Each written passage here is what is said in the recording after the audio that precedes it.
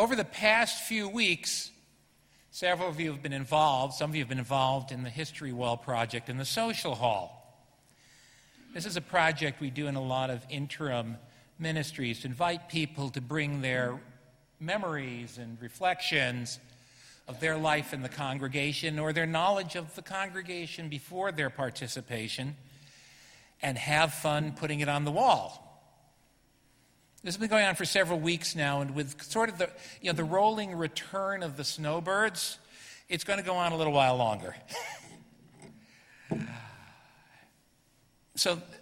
But today I'm going to take a few moments to reflect upon some of what I've learned by what you've put on that wall and some other sources of the history of this congregation. Because one of the things we want to do in a transitional period is take a little look at the past and be sure we're comfortable with it and ready to move into the future.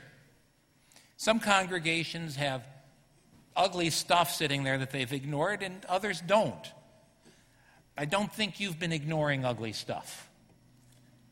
But you certainly have quite a bit of history for a congregation that's only existed for 63 years.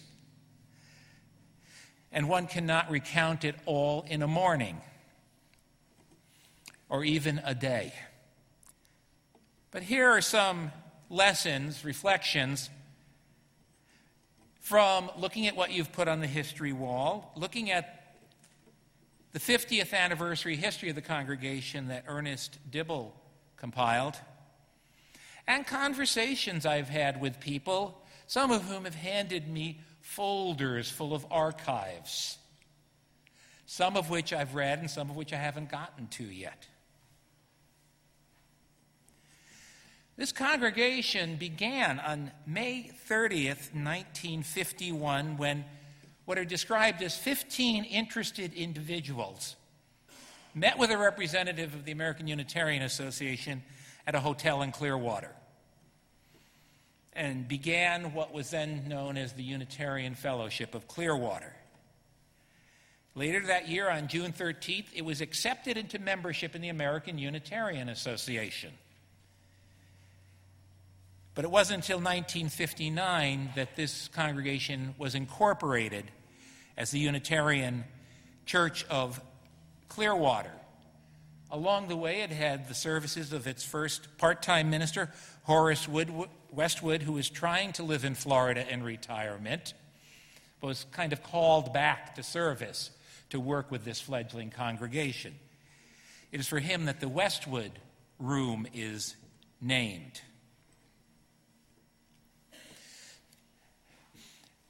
The most recent step in the history is the move to interim ministry after the completion of a long and happy ministry with Abbe John Amanci. And the transition team and I have been looking at the history and creating the history wall to help us this congregation work through that sort of knowing the history and being ready to move forward and continue it. For indeed, as Felix Adler, the founder of Ethical Culture, said, the past speaks to us in 1,000 voices, warming and comforting, animating and stirring to action. Well, first, here's something about some historical trends. Those of you who I've sat down with a bit know that I actually like statistics and quantitative studies of history, but I have not crunched numbers for this morning. I've just looked at some. But we happen to have very detailed compilations of membership, Sunday school enrollment, and budgets going back to 1985. And the records exist back from there, but these are all handy-dandy on one sheet of paper, so that's what I'm working with. In 1985, what's that, 28 years ago? Membership of adults stood at 301 and children's education enrollment at 65. Now, in those years intervening, almost 3 decades, adult membership has ranged from a low of 179 in the year 2000 to a high of 407 in 1996. Currently, it is around 306. I say around because that was the last official count, but we've had both deaths and new members since then. So I'm not, let's say it's a bit above 300 and leave it at that for the moment. Children's religious education enrollment was over 100 from 1991 to 1998. It dropped to 25 after the departure of the Reverend John Burciaga in 1997, but today stands at 85. And adult membership also dropped after Reverend Burciaga's departure from 407 to 200. That was a major split in this church and in its history. However, both adult membership and children's religious education enrollment grew during the ministry of Abi Janamanchi. Grew steadily through the first 10 years and then leveled off, which is not an uncommon pattern in a long-term ministry. Most of today's membership has joined since the start of Abi's ministry. However, some have been here much longer. Ted and Janice Mackler, Charles and Muriel Harris, and Kate and William Couch joined in the 1960s. Dorothy Wiley and Gareth Whitehurst are among those here since the 1970s. And the names of all current members, except for the last half dozen or so who signed up, and the years they joined are posted on the history wall in the social hall. So you can go and look and see just who's been here how long. So there have been ups and downs. And for the last few years, a fairly steady level at a bit above 300 adults and 75, 85 children and youth in religious education. And one of the things I just want to mention this morning is that all the data that counts in the Unitarian Universalist Association, that is to say, on which your expected annual share contribution is based, only counts adults who are voting members, which is possibly one of the least useful measures there is. Attendance is a much more important measure. Who's actually here? And attendance includes not just adults, but children. One of my colleagues at the UU Ministers Retreat a few weeks ago said to me, "You have how many adult members?" And he said, and I told him the latest numbers I had, and he said, "Well, that's a little less than we have. How many children do you have?" I told him that, and he said, "I guess that makes you a larger church than mine." Because his had almost no children, but more adults. Adults and children count. There's also, in this congregation of interest, a long history of engagement in the community. And from the very start, members have been involved in community betterment and increasingly in social justice. Again, one could spend the whole morning on that history, but here are just a few highlights. In the 1960s and 70s, involvement around the Vietnam War, draft counseling, and a decision whether or not to be involved in the sanctuary movement with Latin American refugees. The vote to become a sanctuary failed by a single vote. And much of this work was during the leadership of this congregation's first full-time minister, J. Richard Norsworthy, who's here this morning. And it was an exciting time, and Ted Mackler, in looking back at those times, recalls that was a very vibrant and vital time and involvement in social justice work. In 1974, the congregation became a member of Religious Community Services, a long-standing commitment for betterment throughout this area. And then there was involvement in interfaith relationships and coalitions, especially during the ministries of John Burciaga and Abi Janamanchi, and continuing to this day, manifested not just in meetings of clergy, but in such things as Festival Ruach and the Interfaith Thanksgiving service that happens every year in this area. Use of the Journey Toward Holiness process around the year 2000 led to the formation of a racial and cultural diversity subcommittee. And what I found written nowhere until someone put it on the wall, involvement in global warming issues, the 350 movement.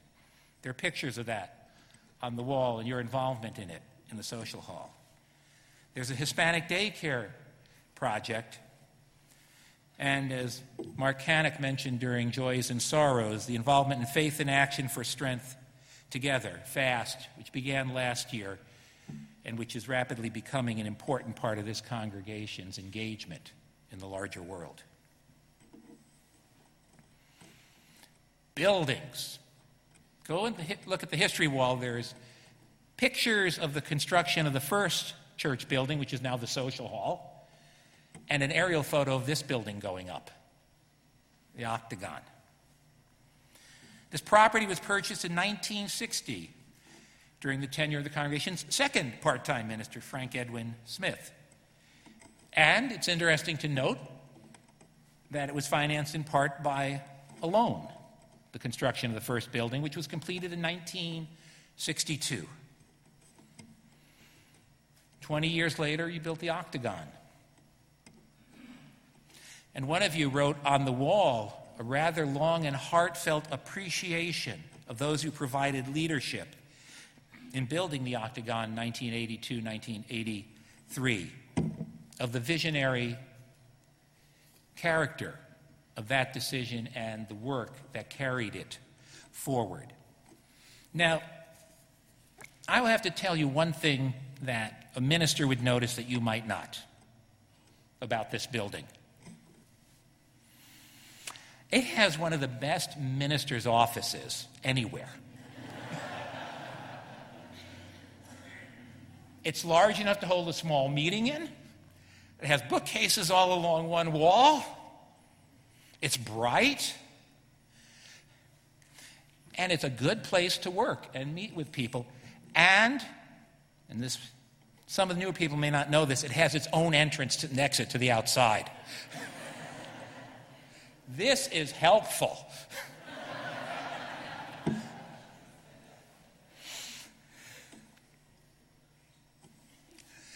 It is a fine room, but this is a fine building. An unusual building to be sure, but as you heard a couple of weeks ago, there was a Unitarian Octagon built early in the 1800s in Lexington, Massachusetts. There are several octagons out there. But we'll just think of this one as the best octagon, okay? Well, I was surprised that the first couple of weeks of the history wall being up, there weren't a lot of postings, even though the transition team had seeded it. We got some pictures up there and some things from members in the team. But the past week and a half, it's taken off. And people have been posting pictures and notes and expressing their deep love for and appreciation of and their commitment to the Unitarian Universalists of Clearwater. People have expressed remembrances of folks who have passed on. Baby dedications have been noted. A few first visits. Those are always interesting to see. And you look at the first visits and see when they actually joined. In one congregation, I had someone who attended 17 years before he finally signed the membership book.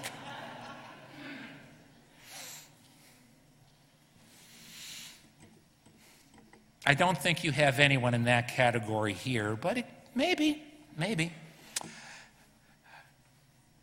One touching one is when a member's partner joined. Other postings have to do with arts events. Certainly the art gallery, but also folk concerts and the vagina monologues. And very clearly marked, Abidjan Amanchi's arrival and his departure. For most of you who are here, did join during that ministry. And that's a very important part of the history of this congregation as lived by the people who are here today. See, the history wall is an important part of the intentional work of interim ministry. It allows you to celebrate and also to grieve.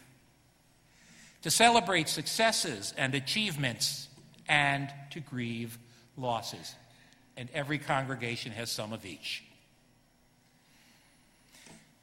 And particular in the context of the interim period, to celebrate the long, successful, and recently completed ministry of the Reverend Abi John Amanchi.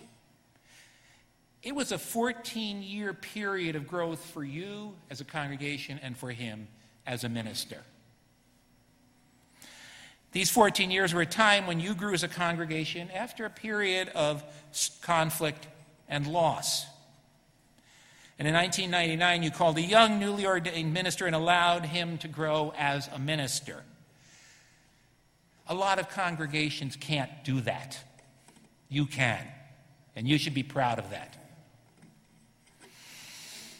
His career step from here is your achievement as well as his.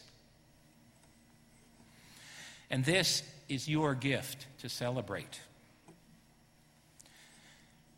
But it is also time to grieve the end of that ministry and the loss of a minister whom you loved.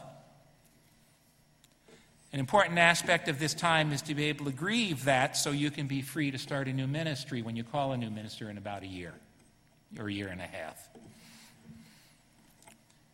As I suggested, for many of you, Abi was the only minister you've known. So this is a time to affirm that your relationship, though with him, was also with the congregation.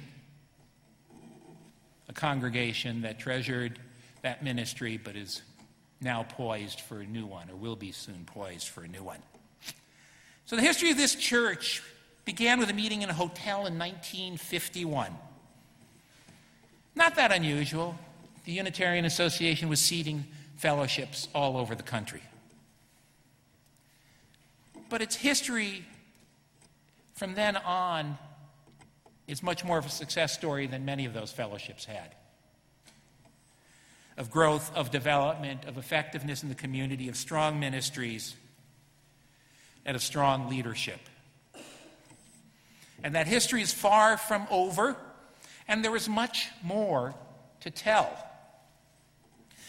Some people were bringing in things to put on the history wall this morning. Keep them coming. We're going to have it up at least another week so people have time to look at it, add to it, reflect upon it, and tell stories about what they see there. I need to hear some of the stories about what some people have put up that seem cryptic to me.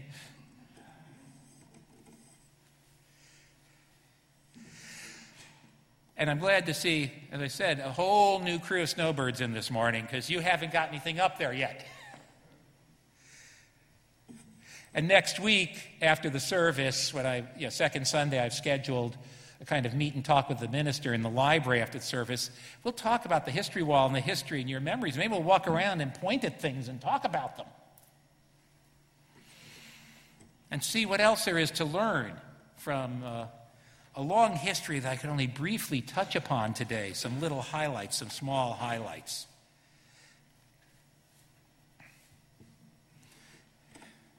So let's keep thinking about the past, but in a good way, and share it, because that past is the basis for your future. And think about the things that maybe you want to mention one more time and then leave behind, or the things you want to make sure don't get forgotten. The good things. There's a whole bunch of pictures there of children who are now young adults in the Sunday school. And you can watch them growing up. Pictures of Miss Peggy sitting on the floor with them when they were real little. Pictures of people who are now adults as teenagers. People who are now adults when they were younger adults. All sorts of stuff. And old newsletters, and Sunday programs, and as I said, some cryptic notes. So after service today, if you haven't added something, add something. And if you want to talk about it, stay around next Sunday, and we'll talk about it and see what else there is to learn. You see, we remember and honor the past because it is important to know where we come from. But it's also important to know who we are in order to give direction to our future. To outgrow the past but not to extinguish it is a challenge. History reminds us that whatever is happening today, we are part of something bigger that existed long before us and will continue long after you and I, as individuals, are gone from the scene. Or as Felix Adler said, the past speaks to us in 1,000 voices, warming and comforting, animating and stirring to action. May the lessons from history be lessons that chart a course for a better future. Blessed be. Amen.